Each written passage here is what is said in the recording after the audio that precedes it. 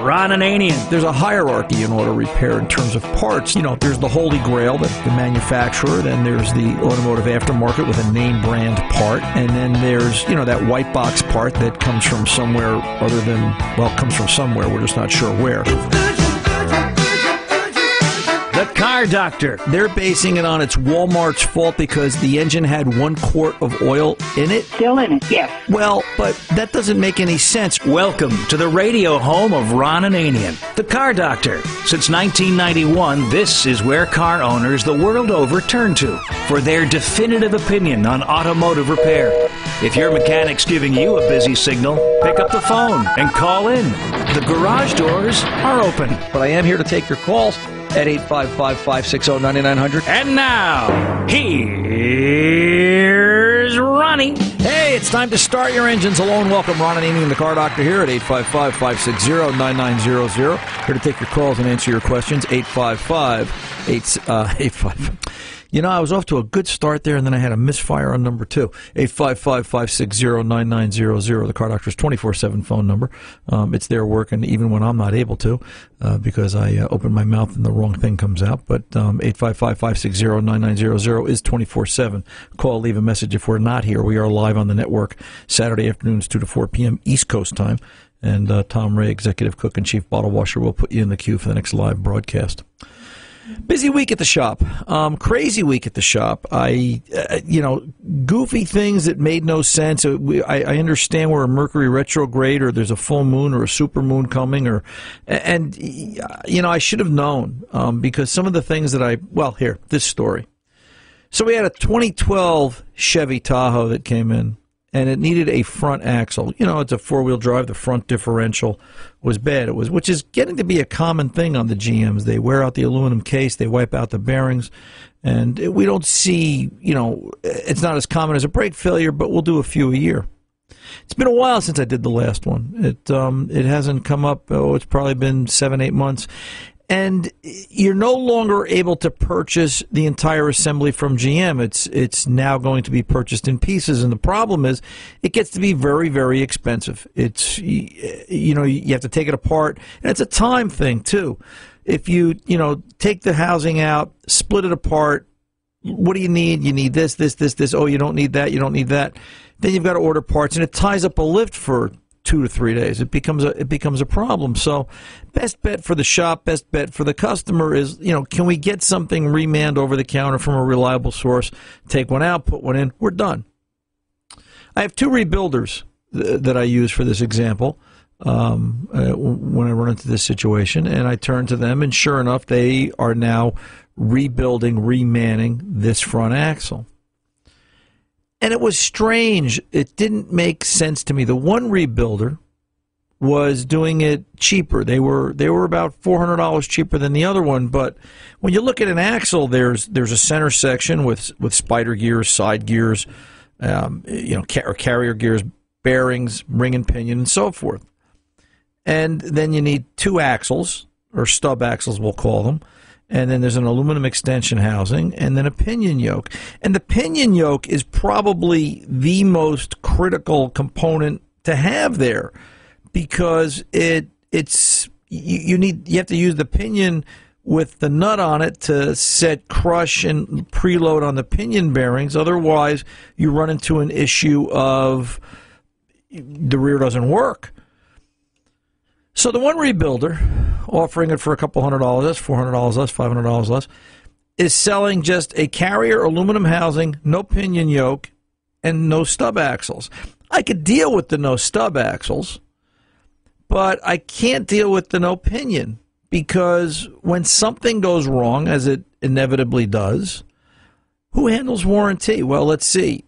Who installed the pinion? Well, Ron did. Well, Ron was responsible for setting the load on the bearings.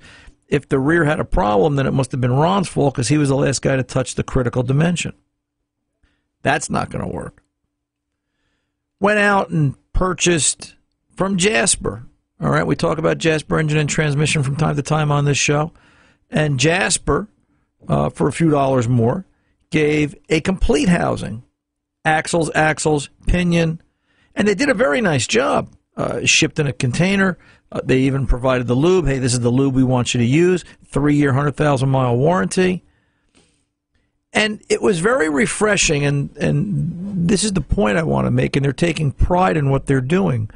They stamped the axle, and you have to look at it twice because it's a neat decal. I want to see if I can get a few and put them around the shop, but it's instead of saying made in USA, it says remade in USA, which is kind of neat, right?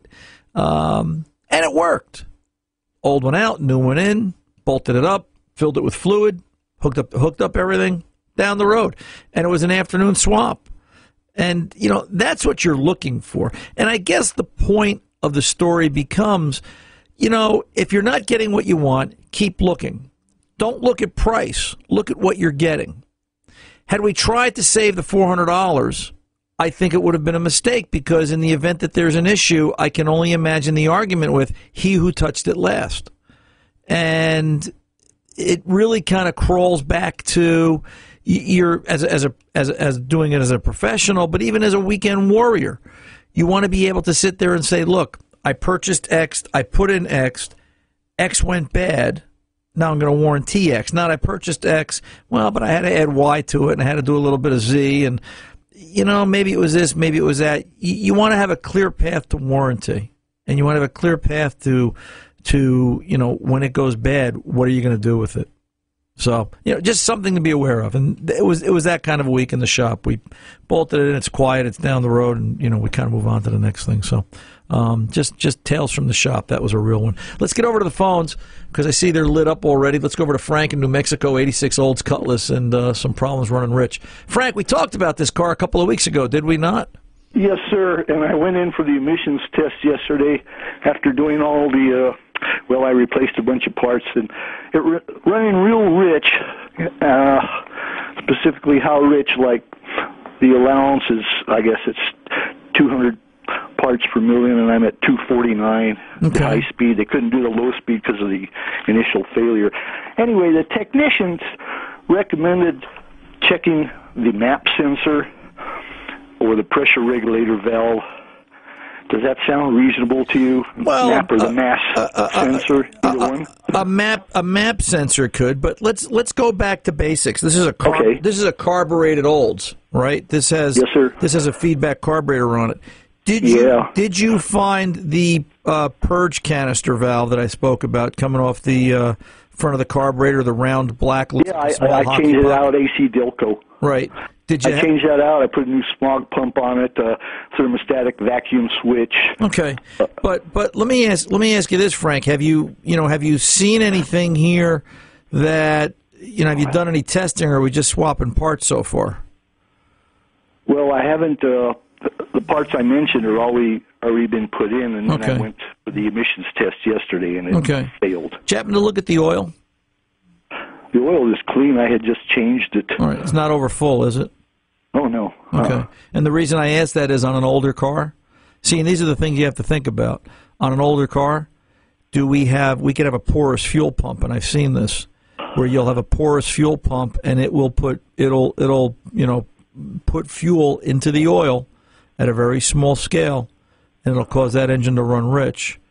And one of the things I would like to see is, if we're going to diagnose this, let's put this on a 5-gas and start looking at emissions. Let's pop the PCV valve out of the valve cover and stop feeding it crankcase fumes. Does that cause a change in the way the vehicle operates? Okay, so I've got to go somewhere with the 5-gas analyzer. So that's one. And then two, this particular car, and I realize it's, 86, 96, 2006. 33 years old. 33 years old. Tom's got socks older. Tom's got socks newer than this car. Not much, but some. Assuming the carburetor is still set up as a mixture control solenoid carburetor, it hasn't been modified. There was an adjustment for dwell, where we would control the positioning of the mixture control solenoid for how far in or out, and also the frequency of how often it would be on or off for metering rods for mixture control. Where's that? Base fuel adjustment on these was very critical back in the day. How many miles are on this car? 104,000. Right. So you know, if you look at the bottom of the carb, do you recall, are the mixture plugs uncovered on this particular car? Yes, they're still there. The mixture plugs are still there. Yes. So, you know, the hardened steel plug is still there. So, you know, the possibility of carb adjustment may correct this car also. There is a green, it's this really obnoxious fluorescent green connector somewhere in the proximity of the air cleaner. It might be tucked under the air cleaner. It might be close to the base of the carb, coming out of the wiring harness. If I remember right, it was this obnoxious green connector with, I can see it in my eye, I believe it was a light blue colored wire, but the green connector will be the giveaway. And that was the dwell lead for you would hook up in the, you know, I guess we had just transitioned from doing points, and GM said, well, everybody's got a dwell meter for doing points. We'll do a dwell meter for doing carburetor adjustment. And there are some specs and procedures for doing carburetor adjustments to this. I would go through basic carb adjustments. You know, Frank, if the float level is too high, all right, and there was adjustments, there was a way to go in through that, and I probably still have those tools still. I think I kind of know where they are. But if the float level was too high in the carburetor and it dripped over a little bit, it'll make that car run rich. So there's a bunch of things to look at carburetor-wise before we start just, you know, changing sensors. You know, I mean, there's ways to test the MAP sensor. It's a 3-wire sensor. It's going to have a 5-volt feed. A ground, is the ground any good? Is signal return where it's supposed to be at idle? But I've got to think, you know, we always dealt with things in terms of authority or level of authority, if I can explain it that way. Some things had more of an effect on the way the vehicle ran than others. If this was a fuel-injected engine, yeah, I'd be thinking MAP sensor, mass airflow sensor, critical stuff. You know, a MAP sensor or mass airflow sensor on a fuel-injected vehicle off by 1% will drive emissions nuts. On a carbureted cars and feedback fuel control was kind of like doing brain surgery with a hammer and a chisel. It was crude and it worked, but it really wasn't very pretty. You know, I would tell you, look at carb adjustments, pop the PCV out. Does that change emissions? Could we have the possibility of a contaminated crankcase? Start eliminating some of the obvious things that you can test without having to find specific tools and so forth. And then call me back and we can talk about it further. All right, sir? Do that and let me know what happens. I'm Ron Ananian, the Car Doctor, 855-560-9900. We're back right after this. It's the little old lady from Pasadena. He drives that way, but when it comes to fixing cars, Ron has car advice done right. 855-560-9900. Here's Ron. Hey, let's get over to Pete in Massachusetts, I think that is, with the 06 PT Cruiser. Yeah, Pete, welcome back, sir. What's going on now? How are you? Good, sir. What's cooking? Yeah, I called you 2 or 3 weeks ago about 2006 PT Cruiser. Yeah. That is stuck in limp mode. Right. Yeah, well, you suggested I go get clutch volume indexes read off. Right. We thought maybe this was having a trans issue. Yeah, absolutely. So I went to a shop that has Pro Demand, and I've got some numbers for you. Okay. Compare CVI to normal to low rev. Normal is 35 to 83, and I've got a 57. Okay. And then the 2.4 is a 46, and then we have a range between 20 and 77. Right. And the OD is 108. And we have anywhere between 48 and 150. And then the normal UD values anywhere is between 24 and 70, and I have 41. So okay. I got some nice solid numbers. So you got some nice solid numbers, but yet the trans won't shift out of second gear, right? It's still stuck in second gear. That's correct. I also tried running an external ground to the transmission, thinking it could have lost its ground and got confused. Okay. I've heard of that happening. Now, were there fault codes with this, Pete? I don't remember. No, there weren't. I was Okay. just getting the same old ones I had before, so yeah, Okay. no real fault codes. That's interesting. So Yeah. my next step would be I'd want to look at this with a scan tool, and Yep. I'd want to look and see, you know, where does or what does things like, and you know, everybody calls them a different thing. To some it's a turbine sensor, to some it's an input sensor, to some it's an output sensor, and so on. There's an input sensor, there's an output sensor on that trans. All right, Okay. the input sensor better match engine RPM or be close to it. So if the engine RPM is 800, we should see 800 on the input shaft. All right? Yep. If we don't, then we probably have a bad converter or something is causing the converter to slip, or why are we losing input speed? It should be a direct lock. It should be a pretty close correlation. Output speed is going to depend upon the gear ratio and depending upon what gear we're in. But I would start to look at by the numbers. All right? Just because it's in limp doesn't mean automatically it's a bad trans, and that's too easy to say. I'm thinking it could be the controller at the front of it. Right, exactly so. I'm almost toying with the idea of getting one out of a wreck for $20 and changing it out. Well, we could do that, but let's have a little fun with it. If we have a scan tool ability, let's try and learn something. One of the things we always say is, if you're not sure what's wrong with it, which in a lot of cases you're not, show yourself what's right. Prove what's right. Yep. And then you'll figure out what's wrong, and you'll learn something along the way. So I would start to look at input-output speed. I would compare gear ratio. I would divide. You're going to divide output by input, and you'll get the gear ratio. I might be backwards on that. I have to think about that. But you get the idea. There's a way to do the math and figure out the ratio of what you want to be in your final drive, and verify the gears. If mechanically we're there, then I've got to start to think some other external control. And if what I'm trying to do is prove the inside of the trans is good, so maybe I do have a shift pack problem, a control pack problem, the piece on the front. That's what I'm thinking. I mean, based on these numbers and everything else, and I know this transmission has been a part in its life before, so... Right. Is that leaking? Had bad side bearings at 50,000 miles. Is that control pack leaking? No, it's not. Nice and dry. Everything's clean and dry. Nothing obvious. Boy, that is broken. That's really unusual. Usually they're... Usually you'll see it dripping. Yeah, usually you'll see them leaking. So that's that's something to be aware of too. Let me ask you this: have you tried, just for giggles, disconnecting the battery for 10 minutes? No. I mean, simple, easy enough. Yeah. Why don't Make it forget? Yeah. Why don't we disconnect? Why don't we disconnect both battery terminals for 10 minutes and get yourself, you should try and make yourself a 10 ohm 1 watt resistor jumper wire and jumper that between the two battery cables and bleed everything down. Hook it up and see how long, if ever, does it take to go back to that default where it's stuck in second gear. I can get a hold of a 10 ohm resistor. I think I may have one, actually. They used to be Radio Shack, but that doesn't exist anymore. Yeah, I know. Right. But if they were handy for all that kind of stuff. Yeah, but if it's stuck in limp mode. Now, if it's in limp mode, Pete, you should have a check engine light on, right? Yeah, well, I've got that with a charcoal canister issue as well. So okay, you did scan for codes. But when you hook in my regular little Autel scanner, it doesn't throw anything other than the two oddballs concerning the emissions. Okay, but are you looking at OBD2 side or are you looking at vehicle specific? Just OBD2 to the best of my knowledge. Yeah, just when you plug it into dash with my little red code reader. So you're going to plug in the same place, but you want to get to a shop where they can do vehicle specific and just do an all module scan. Scan everything. Let's see. Okay, so I should have asked for more when I had the CVIs done. Correct.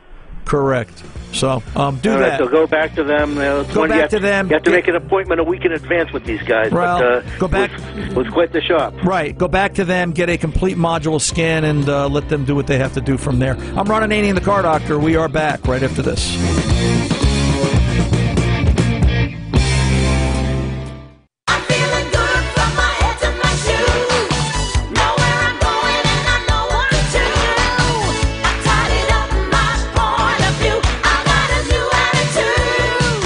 Welcome back. Ron Ananian, the Car Doctor. Let's go over to Robert in Lansing, Michigan. Robert, welcome to the Car Doctor, sir. How can I help? Yes, I have a 1965 Mustang, recently restored.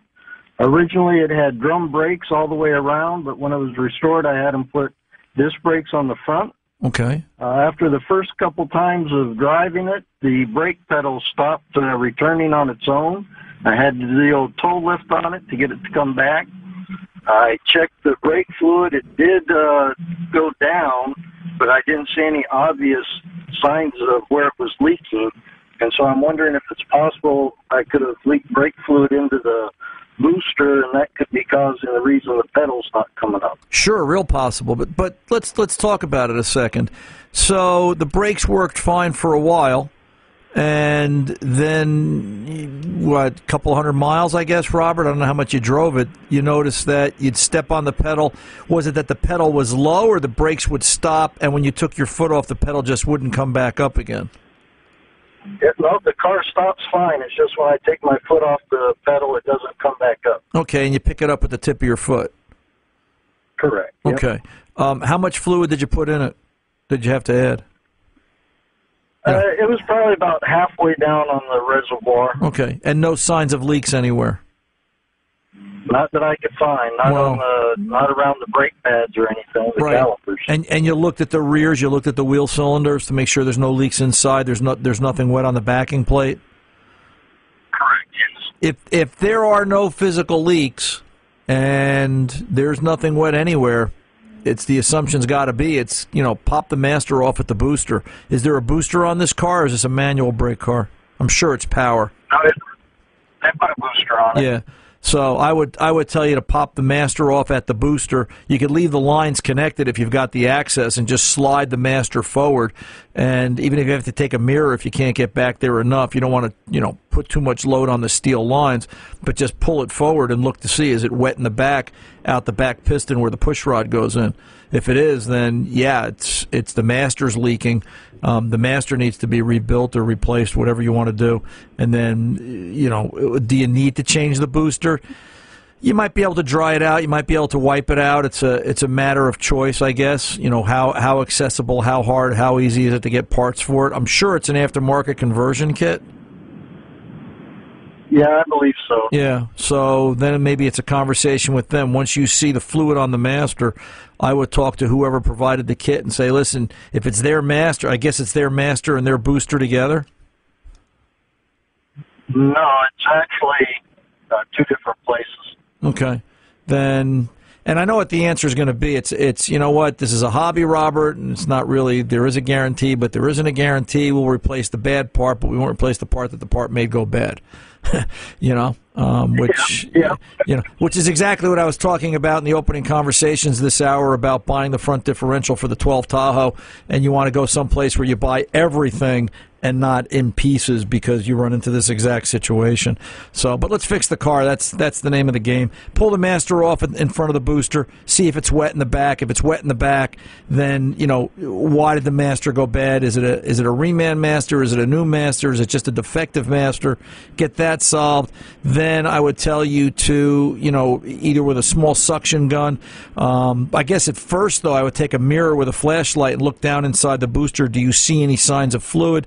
If you do, what do you have to do to get it out? If this just recently started happening, maybe you don't have to change the booster. You can just keep an eye on it. The worst that I would have to say would happen, depending on how much fluid got in there, is if the booster started to lose its vacuum seal in time, then it might go to more of a manual brake. You'll have less of a power steering effect. And again, there's a lot of ways to go here. If the manufacturer says, hey, we'll warranty the booster for going bad, then take advantage of the warranty while you can still get it. But yeah, I would pull the master off and look to see if it's wet back there. And if it's not wet back there, then we got to ask the question, where did the fluid go? Then there's something you're not seeing, which is the next thing you've got to be a detective for. All right, sir. So you got a little bit of homework to do, and then, where's the fluid? Why doesn't the pedal come back? Is the pedal not coming back because of the master? Is the pedal not coming back because of the booster? And that'll be self-evident, I think, when you see where the fluid went. All right, sounds good. All right. Thank you very much. You let me know what happened and keep on driving that classic. Nice car. Nice car. Let's go over to Gerald in Maine. Battery issues. Gerald, welcome to the Car Doctor, sir. How can I help? Well, last week I tried to start the car and it was a clicking sound. Okay. So I figured it was the battery. All right. What kind of car is this, Gerald? It's a Volkswagen Jetta 2005. All right. So you went out and turned the key and you heard one click or multiple clicks? Lots of clicks. Lots of clicks. So it sure sounds like a dead battery. So what did you end up doing? Did you test anything? Well, we did. I had a device for charging a battery, and I used that, but when I measured it, it hadn't really charged it enough.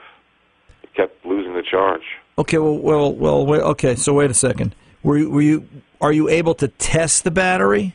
Yes, I have a device that is either red or green to say if the battery's good or not. Okay. And you still have the exact same condition. Yes.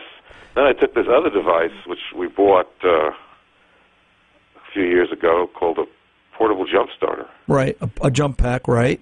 Yeah, because a guy once used it on the car. You know, and that doesn't do it. It still makes the same sound. I was very surprised. It didn't say the black lead. I thought you would go to the battery.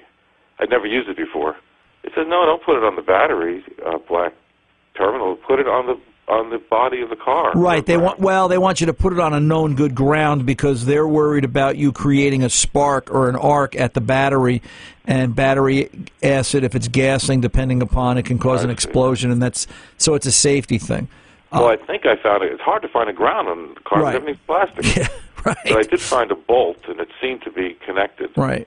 Well, but it still just clicked. So how about this? If you turn the headlights on in the car, are they bright or dim?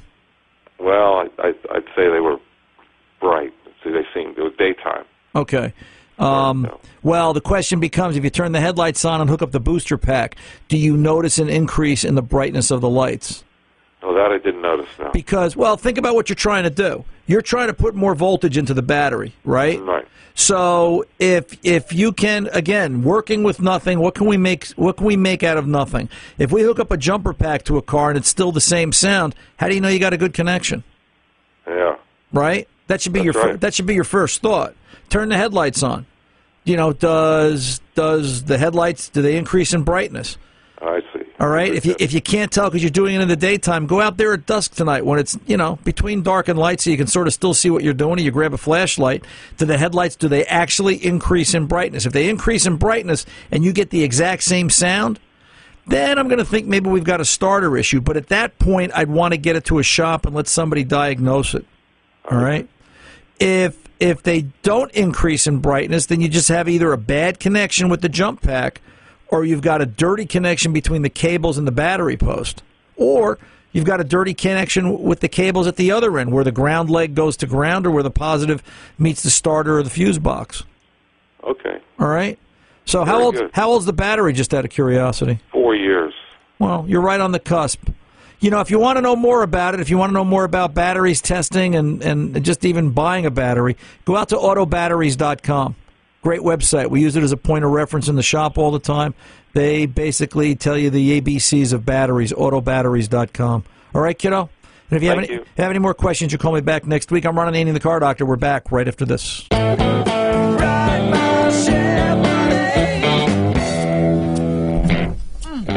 Welcome back, Ron Ananian, the Car Doctor. I took a really great class this week. I went back to school again. God, how could that be? That explains the dunce hat in the corner. Yeah, that's right. I was the good boy, but I was the bad boy. But Automotive Training Group, ATG, for my mechanic brothers out there, you want to get out to atgtraining.com. Took a class with Chris Lewis, who used to work for me. So it's kind of like, I get to throw the spitballs at him. But, it's a good time. It's a really great class, and put on by the courtesy of the folks of Buywise Auto Parts here in New Jersey. But in the book, in the class we took, it's funny we're talking about transmissions today, because the class was transmission in-car diagnostics, and I really liked it. It broke down the simplicity of, how to, is it a trans? It's too easy to say everything's a trans. Are there components you can repair without having to put a trans in the vehicle, and so on.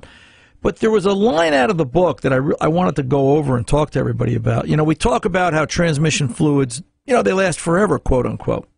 Transmission maintenance, automatic trans fluid, and they talk about something called fluid heat tolerance. And the article in the book talks about modern fluids are highly engineered, but today's high-powered engines and small, complicated transmissions mean that everything needs to be perfect to achieve the projected life expectancy out of the drivetrain. Under normal use, most transmissions have no service interval, or at least till 100,000 miles. And if the transmission never, and they italicize never gets very hot, that's realistic. But get that fluid hot, and its useful life is a fraction of what it was designed to be. In fact, anytime, you ready for this? Sustained trans fluid temperatures go much over 175 degrees, the fluid is considered to be cooking. It's getting hot. According to Fixed Op magazine in the April 2014 edition, so it's a couple of 4 or 5 years ago, every approximately 20 degrees Fahrenheit increase in temperature cuts fluid life in half. So if you're driving a snowplow vehicle, if you're driving a vehicle that's towing, if you're driving a vehicle that's sitting in bumper-to-bumper traffic on the West Coast Highway or the FDR or downtown Houston, and trans fluid temperature goes from 175 to 195, that projected 100,000-mile trans fluid is now good for 50,000 miles. If it goes up another 20 degrees, now it's at 212, and you got to think in July, it's not hard for trans fluid temp to hit 212. I've driven around in the plow truck. I've got a fluid temp gauge in it just for giggles. I'll see fluid temp in the truck, and it's not even working. It's just driving in June, July, August. I'll see trans fluid temp hit 200 degrees. That's not an issue. And if I'm plowing, it easily gets to that, even in the coldest of days. That trans fluid is now good for 25,000 miles. So when we start thinking, hey, it's going to last forever. Yeah, under perfect conditions. It's what I've been telling you guys for years now. Okay, an engineer designs this under perfect conditions, but the world is far from perfect, and that's the world we have to live in. So, when we're starting to talk about changing trans fluid, remember that 175 is normal. It's perfect. It's a wonderful world. Above 175, every 20 degrees of temperature increase, we're cutting the fluid life in half for every 20 degrees. So if we want to say 100,000 is good for fluid life, we're down to 50, we're down to 25, and so on. So it really still does make sense to change trans fluid on a regular basis. I just wanted to get that out there. But other really good class. Find out more about them at atgtraining.com. And if you happen to run into a class and you've got Chris Lewis, call me and I'll tell you all the good stories about him. But he's a really good guy. He's a really sharp cat. You'll really enjoy it. Anyway, I'm Ron Ananian, the Car Doctor. Let's pull over and take the pause. I'll be back right after this. I don't want to bang. I just want to bang on the drum all day. I'm going to bang now. Hey, welcome back. Ron Ananian, the Car Doctor. Tom and I were shooting the breeze there. We almost lost that, huh, Tom? How we doing? Almost lost that. Almost lost it was that. Like, what clock? What clock? Yeah, we were just, we were just. It's bad when Tom and I are on the air together. It's we start talking about cars and radio and everything else in between. It becomes an issue. I did have a. Let me grab this piece of paper here. Got an email. I thought this was timely, especially we seem to be on differentials and transmissions this hour this week. Hey, Ron, my truck rear end started singing the other day. I checked the gear oil. It was low. Thought my differential cover was leaking. Removed the cover. What little oil was in there was like grease. It seems that forma gasket failed. Cleaned it out. Replaced old cover with new gear oil, and she's still singing. This is from Steve. Steve, I guess I got to be the bearer of bad news that it's time to rebuild the rear, and you're likely facing at least the four main bearings, the two pinion and the two carrier bearings. Think about doing axle bearings. They probably starved for oil too. It's a 2001 Silverado, so it's 18 years old. It's probably time to go through and do an overhaul. You'll have to make a decision about doing ring and pinion. What does the wear pattern look like? Did anything get affected because it was low on gear oil? But, that's not the news here. The news here becomes that differentials, the engine's got an oil pressure sender on it, and if the engine ever ran low on oil, unfortunately it's a little too late at that point, and you can check it with a dipstick, right? You'll know when the engine has an issue with low on fluid. Differentials, front or rear, transfer case, and a lot of transmissions today, there's no dipstick. There's no way to check, or there's no easy way to check. Differentials, I remember the day when we used to check differential and transfer case fluid levels on every oil change. But either time doesn't permit it, or it's an unnecessary thing, or it's a little too hard to get to, or the capability, the accessibility just isn't there like it used to be, and it's not done as often. You've got to think about changing driveline fluids on a regular basis, too. Every 50,000 miles is a pretty good bet as far as doing differential and transfer case. More if you're operating the vehicle in a high climate with, heat and mud and dust and things like that. We did that front diff on and I didn't talk about that at the beginning of the hour, but that front differential I did this week on the 2012 Tahoe was a 53,000-mile truck. You wouldn't think that a 53,000-mile, 7-year-old, not driven under harsh conditions vehicle would have an issue, but it did.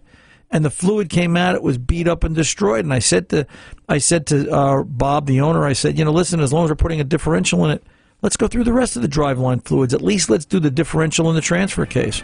Pop the cover off the differential. Fluid looked terrible. Drained the transfer case fluid out. It's supposed to be red. It was more brown. And this is a 52,000-mile unused, unabused vehicle. Imagine what it looks like on some others that are worked hard. The point becomes, you can't trust, as what Steve said here about the forma gasket, you can't trust forma gasket for always working. You've got to keep an eye on fluid levels. You're headed for a differential rebuild, Steve, and just watch where you go. I'm Ron Ananian, the Car Doctor. Good mechanics aren't expensive. They're priceless.